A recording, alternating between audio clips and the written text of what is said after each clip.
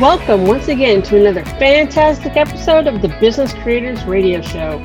We help business creators like you win at the game of business and marketing so you can thrive from your intersection of your brilliance and your passion and make a difference for your community, market, and audience.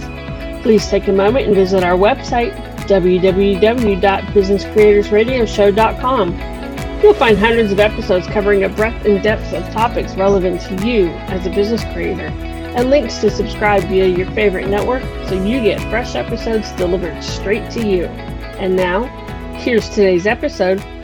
Let's get started. My name is Adam Homey. I am your host, and I am once again honored by your wise decision to tune in and invest in yourself today. The Business Creators Radio Show takes you into the field, to those places where you have those aha moments and mastermind conversations. And hang on to the phrase aha moments. That's going to be very key here. We are going to show you what it feels like to be in those places, whether it's at an outdoor cafe or a cigar shop or a coffee shop or sitting out on your balcony, like I'm doing right now in beautiful Las Vegas, known to some as the hottest city in America. And today we have somebody with us who was previously on the Business Creators Radio Show, and he is actually one of my favorite guests of all time. And when I heard that he wanted to come back with some fresh information, I got all excited, especially when I found out what he wants to share with us. His name is Mitchell Levy. He's a name you've probably seen around. He's been a leader in his industry for many, many, many years. And last time he was here, we were talking about Aha That and Think Aha, and it was all about the aha. And what we were going to be discussing today is credibility, how to be a credible thought leader and entrepreneur. So let me tell you a little bit about what's going on here. For humans who want to be seen credible, Mitchell Levy has the go-to community to learn and grow your credibility with the right people on a similar journey. So picture yourself coming to a place where you can immediately trust, know, and like those around you, where you can be safe in an environment where others want to support you. That's Credibility Nation. Global credibility expert Mitchell has interviewed 500 thought leaders on credibility. And before we introduce him formally, I just want to share some of his findings. 98% didn't have the clarity to succinctly articulate their purpose. 80% were great in person, but had a crappy online presence. 23% showed disrespect by coming late to the interview. So after seeing these shocking results, Mitchell decided to do something about it. And that's why his Credibility Nation supports business professionals in becoming more believable, more memorable, more shareable, more in alignment, more in integrity, and more credible. And I love the more. I'm a fan of alliteration. I'm a fan of repetition. I'm a fan of lyrical alignment. And with that, let's bring him on. Mitchell Levy, welcome back. Always great to see you. Weather's fine. Come on in. Adam, it's great to be here. Thanks for having me. And what a nice intro. I really appreciate you. I appreciate you too. And, I am not sure I'm worthy to be here. And this is my show, just in light of all the accomplishment that you've had and remembering our conversation from about 4 or 5 years ago. So before we dive in, and you gave us some discussion points in the green room that I'm just ready to dive right into. But first, what I want to do is I want to pull back the curtain. And since we have a lot of new listeners since last time, just with the passage of time and the attrition and the rotation, tell us a bit about something in your journey that's brought you to where you are, serving from your intersection of your brilliance and your passion. Oh, I would say it's a very interesting question. And I would say it's that Napoleon Hill journey that I went on between 2019 and 2020. And so I'm going to put a stake in the ground for that. And we'll say prior to that, I've been in Silicon Valley for 35 years, been happily married for 33. We would I've taken a month off every year, and my wife and I have rented a house in Europe where we've invited friends and family to come join us. And I'm happy to say the month of October, I was in France for the month, and I'm very happy to be back. And I'm very happy to have enjoyed October. We had not gone on that holiday. Last time we went was 2019 because of COVID. And coming back on it was great. You know, I've sat on the board of a NASDAQ firm for 9 years. I've created 4 executive business programs for Silicon Valley universities. I've run 4 CEO networking groups for a decade. As a publisher, you remember, I published over 750 books. I've written 60, actually technically 65. And then what happens is life changes, right? Always. And as life changes, what happens if you're an entrepreneur is, well, what's next?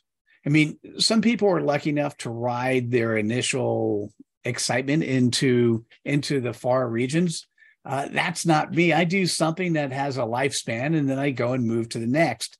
And in 2019, I literally woke up one morning and I had a Napoleon Hill vision. It's simply, hey, Mitchell, credibility is important to you, and you want to write a book. So why don't you interview 500 thought leaders? And so from that stage, Adam, imagine, you know, you're in my team. And so I remembered my first management team meeting, because at the time we had a lot of books going on, and we're like, all right, guys, we're going to continue doing all the work we're doing, and we're going to interview 500 people over the next year.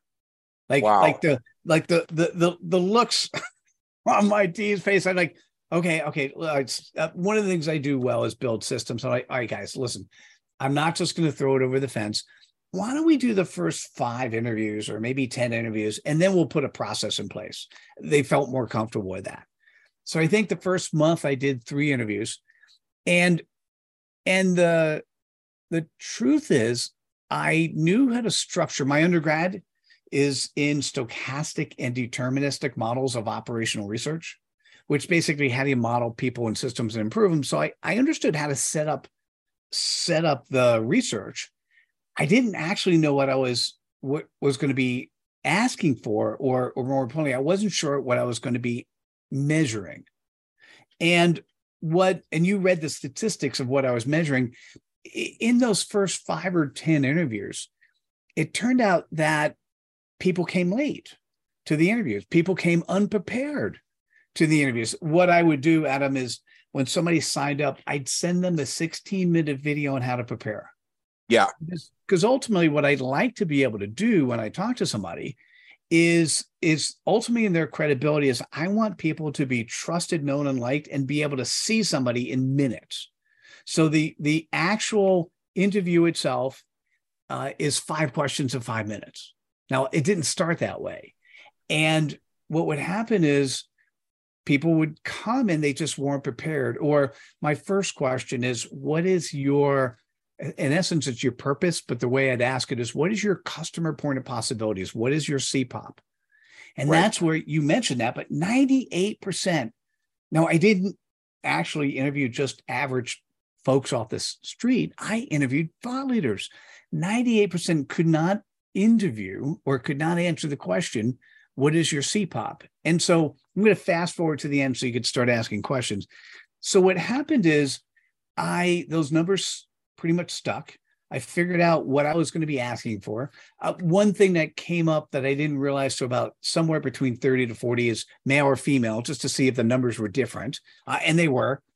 Females are much more apt to prep ahead of time, to show the respect of coming prepped for the meeting. What happened is about 95% of the way through the interviews, this was somewhere around July, August of 2020, I had my epiphany, my massive aha moment. And what I realized, so first, remember, I was doing the interviews because I wanted to do a book and, hey, have credibility that I'm a credibility expert. And what I realized is I could train other people on how they can help their peers, to help their clients understand how they can articulate their CPOP. If I could easily train somebody else to understand what their purpose is and how to help others do it, that means that we were not taught successfully, right? It's a pretty easy learn. And if we haven't been taught successfully of how to articulate our purpose in 10 words or less, then what else have we not been taught? And that's where I sort of woke up and said, we need to be more credible. If you look at the world today, it's not as exciting as it needs to be. I call the opposite of credible dubious.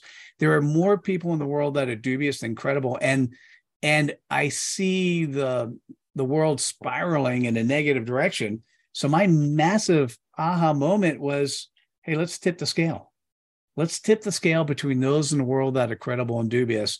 And that's the path that I've been on since basically October of 2020. We did a summit. We had over 800 people.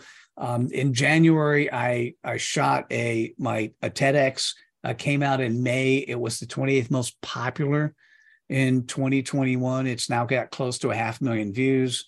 I've got a book. I've got a mastermind, a membership community called Credibility Nation. And I'm deploying and learning every day on what is credible and how can we be more credible. Okay, that is amazing. And, I've seen bits and pieces of what you've been doing because you and I are connected on at least 2 social media platforms. I see you on Facebook and I see you on LinkedIn all the time. So I saw when you were in France recently, and I was sort of traveling vicariously through you. I have to tell you what's really fascinating, and this is because I don't know if you actually were liking or commenting. I don't remember directly. I probably dropped you a few likes here and there. You might have been liking. I throw you a little algorithmic love now and then just to say hi. Oh, and I appreciate that, and don't be mad at me, I didn't actually remember you doing a like. It's okay. So what I'll say is I'm going to put you in the category of lurker. Lurker is not necessarily a bad thing. My wife's a lurker, right? She'll like, but she'll never comment, right? Yeah. And so what's fascinating is you and I have met each other. We obviously have respect for each other. Yep. And although I wasn't necessarily talking to you, you were living vicariously through me. And so for those people who are wondering the benefits and value of being on social media, the benefits and value is having an audience pay attention to you even when you don't know they are. Yep. I point this out, and for some reason this is occurring to me that I should bring this up. I'm not sure how relevant it is, but I'm in online marketing. You've been in online marketing for a long time as well. We both have mailing lists, and we hear from folks every once in a while who make a really big deal about the fact that they're unsubscribing for our list and they have all these reasons why. And I have seen marketers over the years, and I've actually coached with some of them to get them past this, that'll get paralyzed by somebody leaving a nasty message when they unsubscribe. Or you'll get somebody out of the blue that decides to just critique and condemn your website, your offer, and what have you, and just come out of the blue, and their first introduction to themselves to you is to criticize you and blast you. But meanwhile, you want to, all that stuff draws your attention, and you may feel that you need to spend a lot of time responding to it. But in the meantime, there are other statistics that show that for those people who are actually going to become your customers and are going to give you money in exchange for the value you provide, they're more likely to be watching you quietly for a while. They may then start showing up by appearing more on your threads, giving you more likes, more comments, building social status with you. And it's a gradual process with them. They're not going to go straight to talking business. They're going to start by just sort of, as you said, lurking and maybe grazing a little bit. And,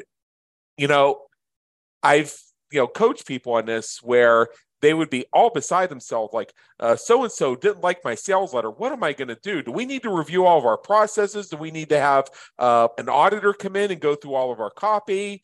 And I recall this one time with one client, it was a week later, And this was somebody who had criticized her because of the way she positioned her offer on her website. And I was speaking with her one-on-one, the client, and she said, well, and I was wondering if, maybe we should give so-and-so, the person who blasted her, maybe we should give her a discount. And I said, we took care of that person last week. And the client said, oh, you did? Did you apologize? What did she say? I said, we blocked her from all your social media and made sure she was off your mailing list. She's not going to be a problem for you anymore. But in the meantime, we have these 16 slots to fill. Let's fill them. Love it. Actually, it's so funny because that's exactly what I was going to say. You can't please all people all the time. Yeah. Sometimes people have a chip on their shoulder. That's what this was. The person was just real nasty about it. I mean, this is not somebody you reason with, because sometimes somebody shows up and they give helpful comments. They could become a great customer, but somebody just leads by blasting you and attacking your credibility. And since we're going to be talking about credibility, I think that's relevant. Woo. Really? Yeah, I'm with you, Adam. Yeah, good story. No, by the way, just so you know, you said, hey, I don't know if this is relevant. That's the credibility, is the quality in which you're trusted, known, and liked. Yeah. Now, to answer that question directly, you can't be liked by everybody. Uh-huh. And you're going to offend if you're doing something really cool. If you don't offend anybody, there's a problem. So you're going to be offending people. Now, if it turns out to be the spouse of your largest client, well, then you need to pay attention. That's bad.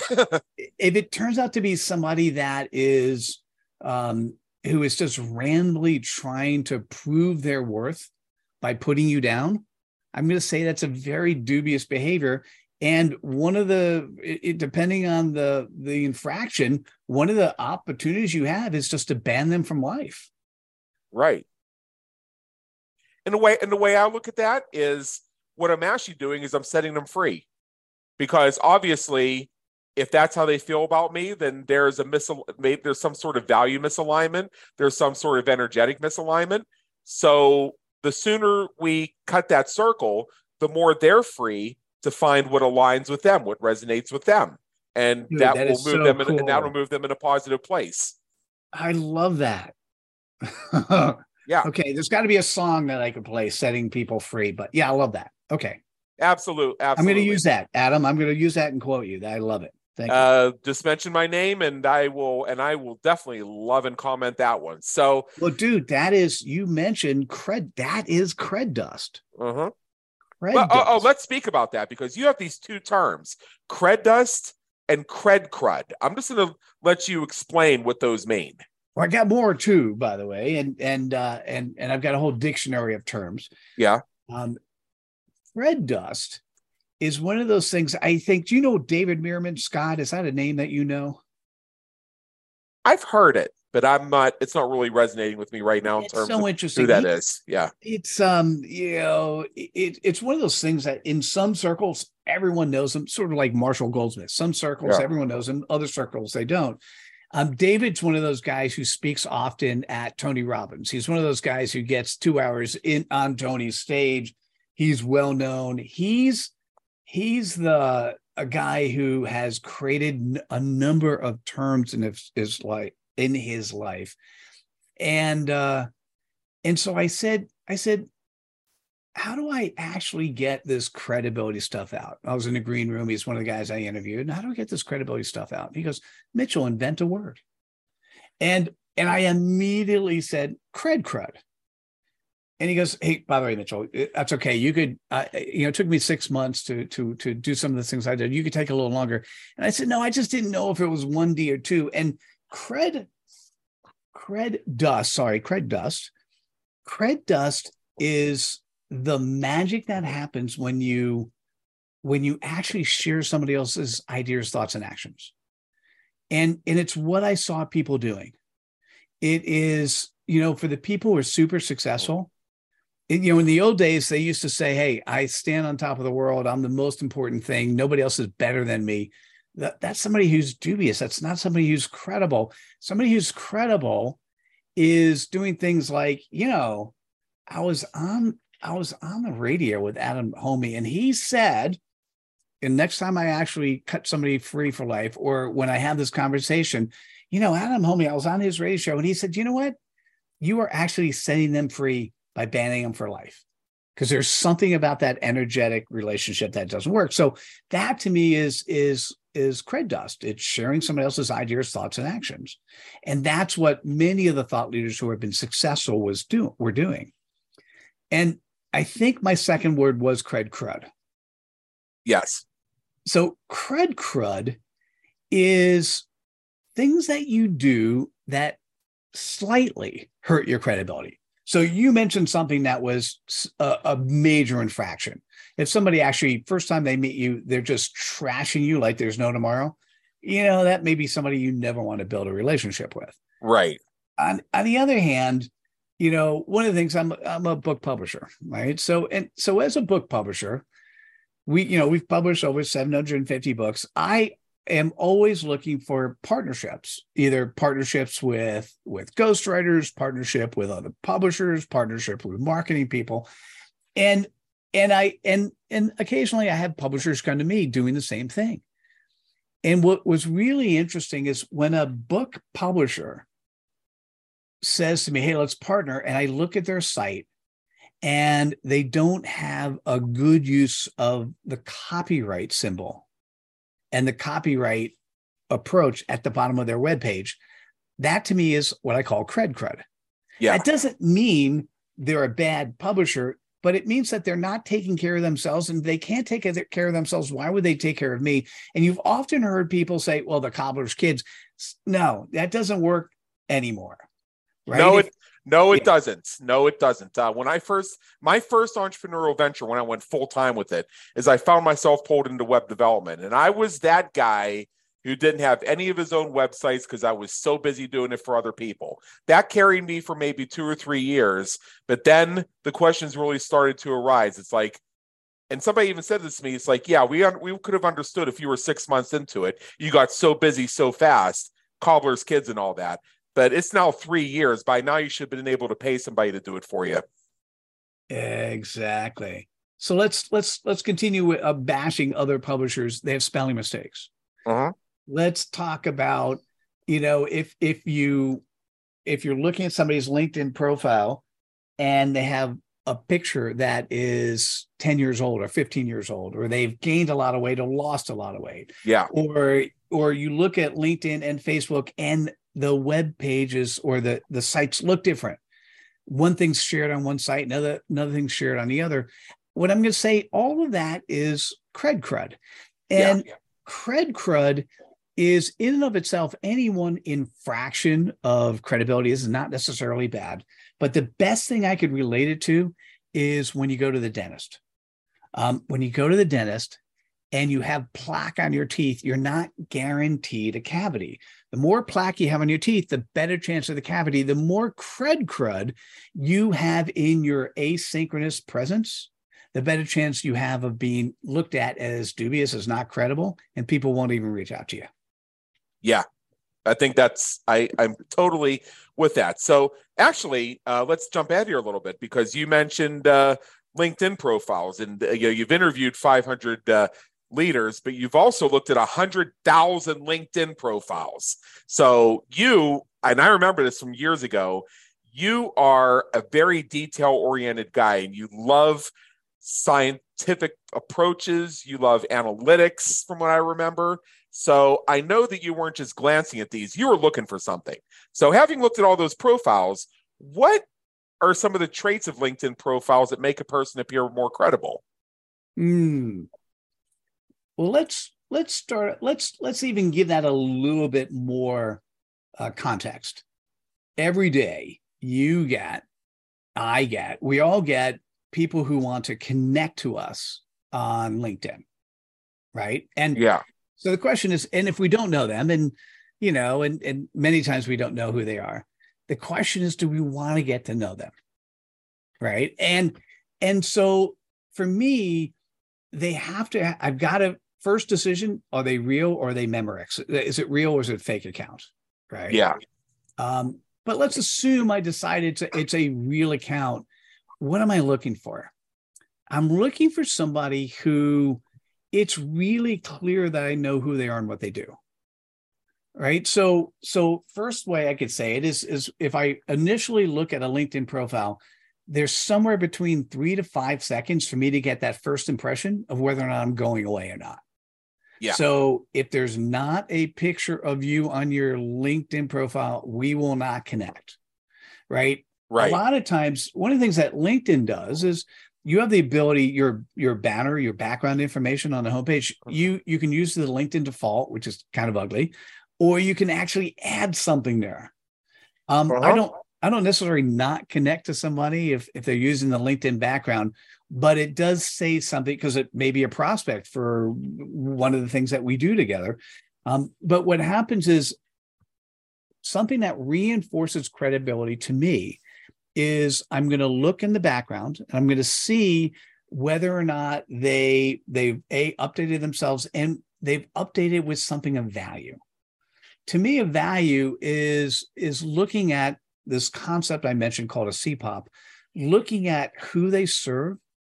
Your CPOP, customer point of possibilities, represents who you serve and either what pain point you're working against or what pleasure point you're helping to deliver. And so when I look at the background, do they have their CPOP in there? Do I understand who they are and how they serve? When I look at their tagline or their description of themselves, do they make it clear, or are they doing something like just listing the jobs? Because LinkedIn is not your resume. No. LinkedIn is the search engine optimized opportunity for people to find you if there's a service you provide that your prospects are looking for. Right. And so at first, in that first couple seconds, it's their picture, it's the background image, it is their tagline, the LinkedIn summary of who they are and what they do. Now, let's say I like that. And I am very interested in learning a little bit more, or the best way to say it is credibility is the quality in which you're trusted, known, and liked. So in that first 3 to 5 seconds, they're building enough trust that I know what they do and I believe they can do what they say. Or they're building at least enough trust that I want to spend another 30 to 60 seconds to get to know them better. Right? So if I want to get to know them better, then what I do next, this is really crazy, I scroll to the bottom of the page and I look at how many skills, what skills they've listed. I actually, typically LinkedIn allows for 3 skills to be listed. Yep. I want those skills to reinforce their CPOP. I look at endorsements received and endorsements given. And, if there are no endorsements received or given and or they're spurious stuff, I look at it as a fake account. I don't connect. Whereas, Adam, here's the cool thing, this, but if you really are interested in impressing somebody and they actually have given 10 plus endorsements, read the endorsements that they've given, because the language they use in sharing the endorsements is the language they like to hear. It's their love language. Yes. Right. And so I then look at the bottom, right? I basically am reinforcing, hey, does this person really have street creds, right? Do they have endorsements? Do they have recommendations, right? And then after that, if I'm still interested and want to spend another 30 seconds, I just look at some of the jobs. What do they do? What do they say they do? How do they serve? Is this something that'd be interesting? Would I want to have a conversation with this person? Right? Because I'm a big fan of, I don't know if somebody wants to connect to me and they're legitimate, they feel like they're credible or they have they're a servant leader in some way. I'd like to connect to them. And at some point in time, I'm happy to have that conversation. And it's relatively easy to have that first half-hour conversation. It's harder to have the next one. We have to be of value to each other to make sure that it's worthwhile to have the next one. Yeah. So I mean, you're very active on social media, and I imagine you get friend requests on Facebook, connection requests on LinkedIn, followers on Twitter, Instagram. If you're on TikTok, I'm not sure if you're there. I'm not, but you might be. I don't know. But just the fact is, you probably get a lot of people reaching out to you. And for things like LinkedIn and Facebook, where you have to approve the connection, I'm not sure what your process is, but you probably gave us like a broad overview of what you decide is a worthy connection. And I imagine there are a number of cases where you'll say, go ahead and accept because they seem like they align with that stuff, even though you don't really know them yet. So you're thinking, oh, cool, I made another connection. 10 seconds later, your DM box lights up and they've copy pasted you basically a me post about themselves. And then, hey, want to hop on a Zoom real quick and compare synergies? How does that make you feel? What a great question. Love that question, by the way. And to answer your, I am recently a new convert to TikTok. I've got the TikTok handle, the Mitchell Levy, and I'm doing it simply because it's forcing me and encouraging my team to force me to do 1-minute videos. And so, I've got a little over 20 videos that are basically 1 minute long, focused on credibility. And I normally speak a little bit longer than in 1 minute. So that's the reason I'm doing that. And now the cool part, I've got these 1 minute videos that then can be used as Facebook Shorts, Instagram Shorts. I mean, they get to be used in a number of different places. YouTube. Organic content multi-purposing is the answer to all of our prayers.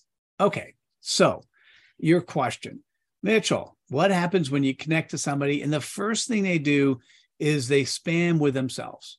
Yeah. Well, so first of all, a lot of this stuff is automated. Technically, it's not supposed to be, but a lot of the stuff is automated. And sometimes people spam and or are dubious because they just don't know better. Right? If let's say they hired somebody to help them along and they say, okay, you gotta tell people who you are and what you do and how you show up and why you're important, right? And so they may buy into the BS, right? I for a long time that bothered me a little bit, Adam, but now it doesn't bother me. Once I realized that it's possible they're acting in a dubious way because they don't know better, I just ignore it. If somebody's talking about me, hey, let me tell you about how important I am and how I can help you, and let's book time on my calendar, I just ignore it. There's no reason for me to self-correct.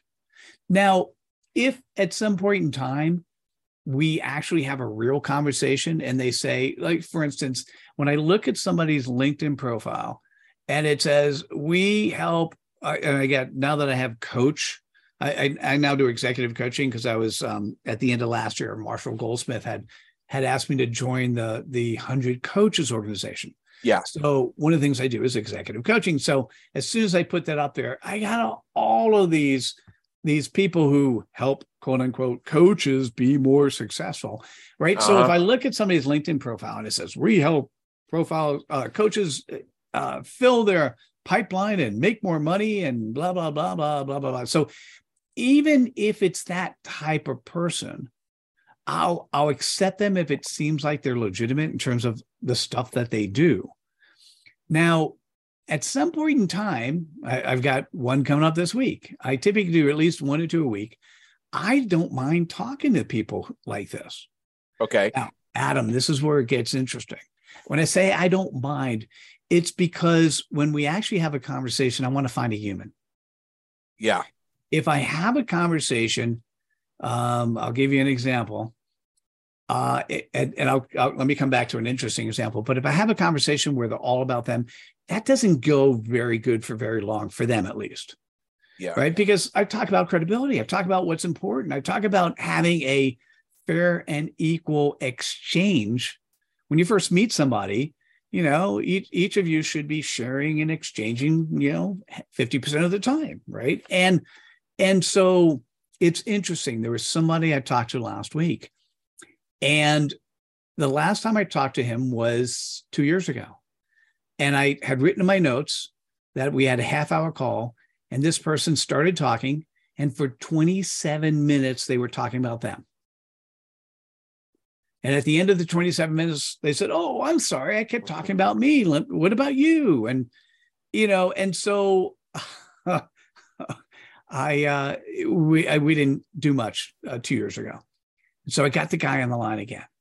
He started in the same approach. So clearly hadn't learned anything, although he was much more humble than I remember him being.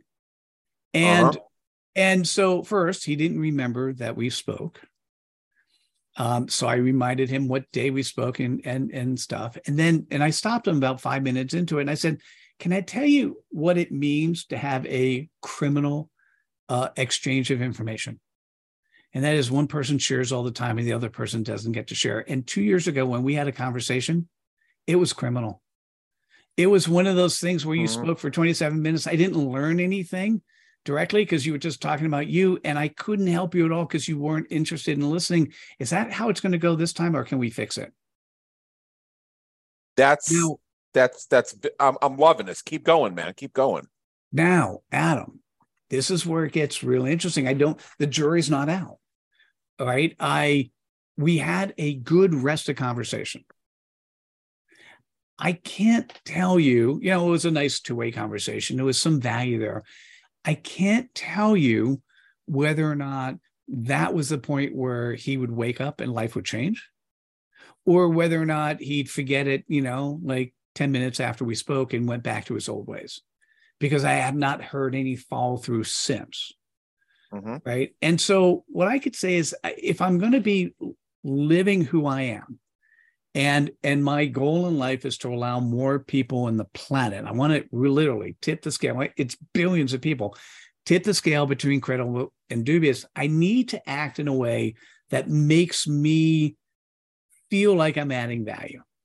Now, for somebody like that, it'd be hard for him to get the next time on my calendar unless he shows up in a much more credible way. And, so does it, to answer your question, does it bother me? Let's do a different story.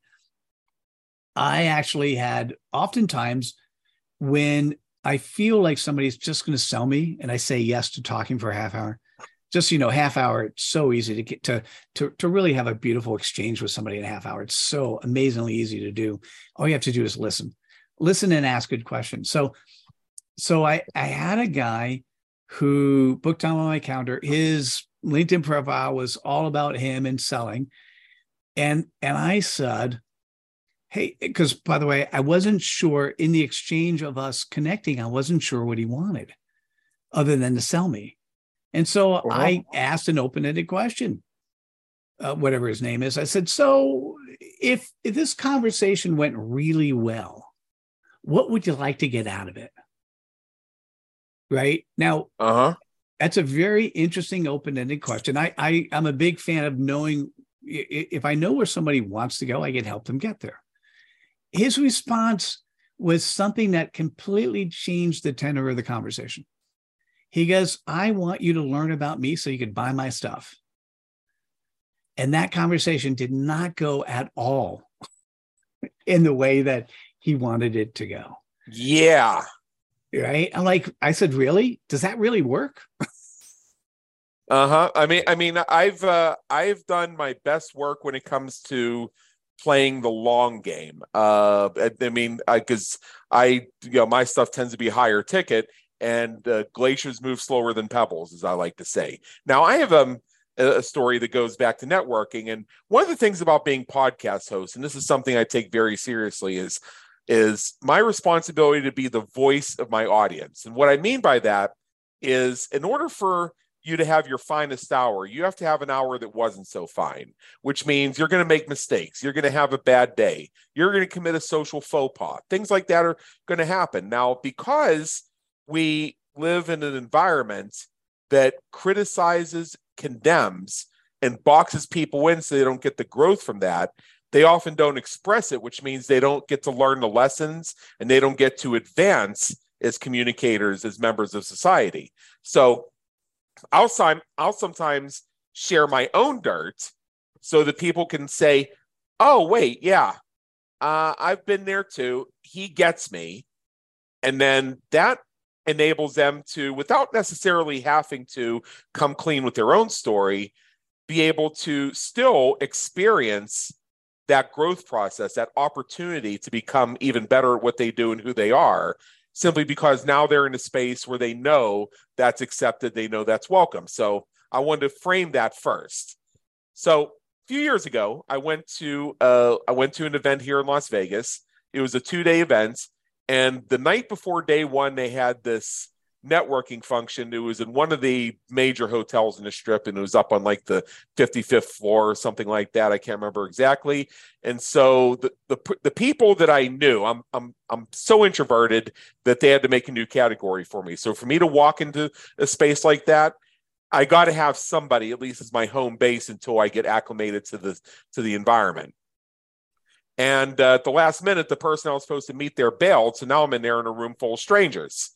And I was getting frustrated really quick. My energy was way off. And then the latest person taps me on the shoulder and says, "Hey, what do you do?" And I don't know this person from Adam. And at this point, I was just ready to get out of there. And I said, "Does it really fucking matter what I do?" and for a moment, I thought, "Oh, damn, what did I just say?" And he said, and the guy said, "That is a really interesting observation." And then we ended up having a conversation about the importance of learning about other people. And then very quickly, he and I and somebody else who joined the conversation decided we didn't really want to be in that noisy cluster. And we went down to one of the restaurants and ended up just hanging out in a quiet place. And I made 2 new friends. Nice. And what that showed me was a very important lesson that, and I had similar discoveries, but this really dialed it in for me to where I could articulate and I could really understand it going forward in life.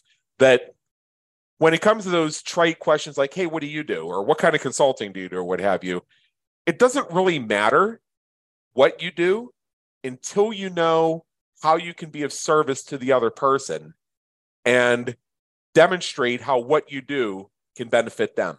So before I talk about myself, I want you to speak about you, Mitchell, and let me know. And then I can figure out how I can be a benefit to you in your world. Right back. Yeah, agreed. Right back at you. By the way, Yeah. It was kind of fun when you said, "I didn't know him from Adam." Yeah. I'm thinking, Adam, do you realize that you're playing a pun on your own name? Okay. Every time I meet an Adam, I say it's great to meet somebody that I know on a first name basis. That's funny. Hey, so what's interesting is so far in this conversation, there are 10 elements of credibility, Adam. Uh-huh. And so far in this conversation, you talked about vulnerability and the importance of being vulnerable. Agreed. We talked together about coachability and whether or not, as far as our conversation goes, whether or not credibility or coachability is something people do. We talked about being a servant leader. How can you be of service to others and having the intent and commitment to do the right thing? Now, one of the things that were implied, and we did talk about, by the way, sharing the stage. I call that crud. Yep. Implied was respect. Respect to me, in terms of credibility, is coming early, coming prepared, coming with your heart. So you kind of joke that you weren't prepared for the podcast, but that's actually not true. Oh, I was actually very prepared. Exactly. And here's another thing. I've been doing this for so long. I've done so many episodes. I host 2 separate podcasts, and I do it with such frequency that not only can I be prepared on about 30 seconds notice, but if I'm having somebody dial in who I've never connected with before, see, you and I had the benefit. You and I have connected before. You've been on my show before, but for somebody who's new, and a lot of my guests are new, it's to the point where I know within the first 10 seconds of interaction in the pre-recording green room how the interview is going to go. Cool. Just by the way they comport themselves within that first few seconds. And going back to that joke I told you, and I know what you're referencing, is whenever somebody dials in for either one of my podcasts, I say, Mitchell, I'm really looking forward to speaking with you. And if you give me a moment, I'll be able to tell you why. That's an old podcast's joke, by the way. And then we have a good laugh. So what happens is when somebody requests to be on my podcast, they fill out an application like your agent did for you. And I look at it, and then I pick the ones I want to have on my show, and I notify my producer. Then she reaches out to whoever contacted us and gets it scheduled. I don't touch it again until the person dials in. But I have at my fingertips all the data they provided in advance. It's not a complicated form, but it is a little bit comprehensive, and it gives me everything I need. So on a quick scan, I can find where your brilliance and your passion is, and I can spotlight that. So what happened is I was actually just finishing up a live stream in my own Facebook group and switching my scene so I could be over here for this, because I moved to a different part of the apartment. I unplugged the camera because this is audio. I like to be able to just sort of stare at the sky while I do these things. And sometimes I'll do the raise the roof gesture when I get real excited, which doesn't look really good on camera. And so I just needed those few seconds while you and I were doing introductory chatter to pull up the app again, scan it, and you heard me say, oh, yes, how to be a credible thought leader and entrepreneur. And you may have heard my excitement rising as I reconnected to what made me interested in having you here in the first place. So when I saw it the first time a few weeks ago, it was embedded with me and it remained latent, and reconnecting with you and seeing the application data brought it back up. So you saw in 10 seconds, I was totally tuned in, ready to go. Nice. That's something that I tell people this, it candidly comes with experience. You just have to have stick-to-itiveness. You got to stick with it, and you got to get good at it on your own terms. Agreed. And there's nothing, it's such a great tool to run your own podcast and to feature other people, because you're being a servant leader to start off with, and you're providing an opportunity to get to know somebody a little bit better and to help them. And as you're helping them, they're going to go back and say, well, how can I help you? And hey, that's the start of a good relationship. Well, and this is something I teach in the podcast reach system, and it's part and parcel of our overall reach system, is that if you want to slide into somebody's DMs cold, if you want to cold DM somebody right after you get a friend request acceptance, there's an easy way to do it. Hey, Mitchell, great to connect with you. I'm looking for guests on my podcast. Would you be interested? Mm-hmm. That's all about you. It's all about me being of service to you, because my very first pithy reach out to you is to offer you platform. Yeah. So I get a lot of, yes, where do I sign? Or, yeah, well, maybe, tell me more. I don't get a lot of no's, and I don't get ignored very often. Pretty cool. Another way is if you've been sort of lurking and maybe starting to graze a little bit, and you see somebody made a really, really profound post, you can go into their DMs with a very similar thing. You can say, hey, loved your post. This is something that I'd love to talk about on my podcast. When can we have you on? I get a lot of yeses off that too. I love that. What a great idea. Yeah. So I don't have to do copy pasta. I don't have to do me. I don't have to say, hey, you want to hop on a Zoom real quick? You want to have some virtual coffee? Like, I don't know what the hell virtual coffee is really. I can do a little caffeine myself at the moment. Yeah, I got you. If I want caffeine, I got my home brewed iced tea sitting right inside waiting for me. I'm gonna have myself a nice tall glass in about 8 minutes here. So I've gone through one while you and I have been sitting here. So we do have about 6 or 7 minutes actually, which is why I mentioned the 8 minutes. And one more thing and I think this might be a way to sort of either recap or really put a fine point on everything we've covered today, is I think one of the primary points that we still wanted to cover, and I think we've gotten them all, just not in the order that your agent gave them to me, is, you say that we're taught wrong to lead with the value proposition. And why is that? It's so funny. We we're taught to lead with the 30-second elevator pitch or to lead with a value proposition. And I'm not saying throw those out. What I am saying, though, is they both have an inherent flaw. And the flaw that they both have is they both incorporate the word I or we. So when you first meet and interact with somebody, if the first words out of your mouth, if somebody says, "Who are you? What do you do?" They don't really care. As you said, it doesn't matter. They don't really care about what you do. What they care about is what you could do for them. And so it's, if you start with, "I'm really good at what I do and I can help you do the following," that sounds salesy. If, on the other hand, and this is where the construct of a CPOP is, if, on the other hand, you can articulate the playground you play in. So in essence, who do you serve and what pain point you actually address or what pleasure point you deliver? And so for me, mine is 6 words. Who I am and how I show up is 6 words. If you look at me in social media, you should see that reinforced everywhere. Who do I serve? Businesses. And so what do? It's my CPOP, businesses increasing ROI with operational credibility. Yep, I've seen that phrase. And so what happens, Adam, is you go, if there's interest enough, you then say the question, "Mitchell, I don't think I've heard operational credibility before. What do you mean?" Now I have a minute to share with you what I do and how I can help. Right. But it's that playground that I play in. And then what's interesting, Adam, is I've found and continue to deploy ways. So we have a CPOP course.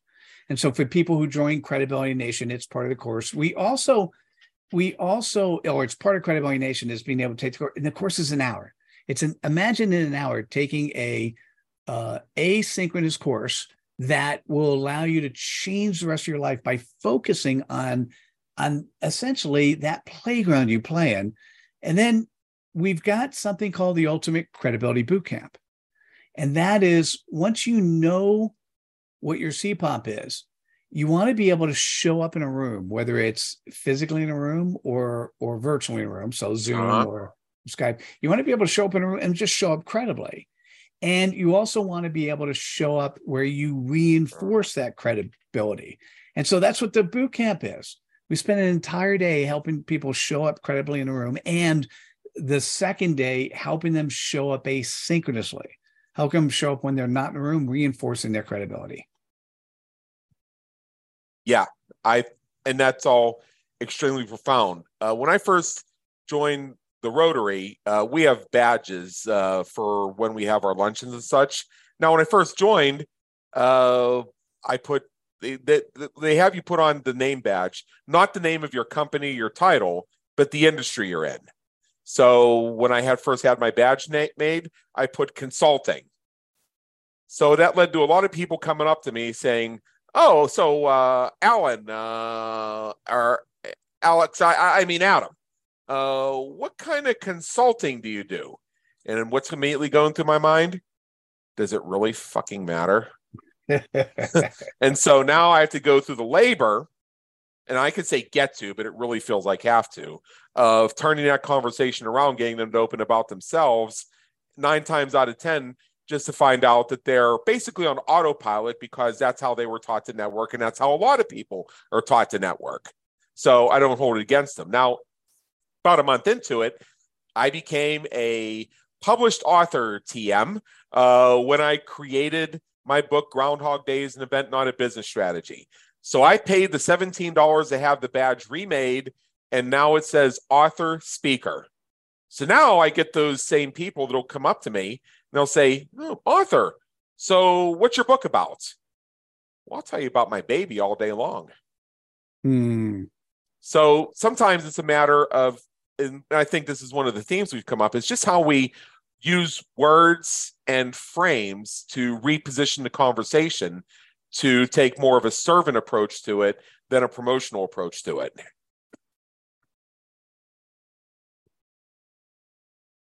I'm not sure how to answer that because you said everything I needed to say.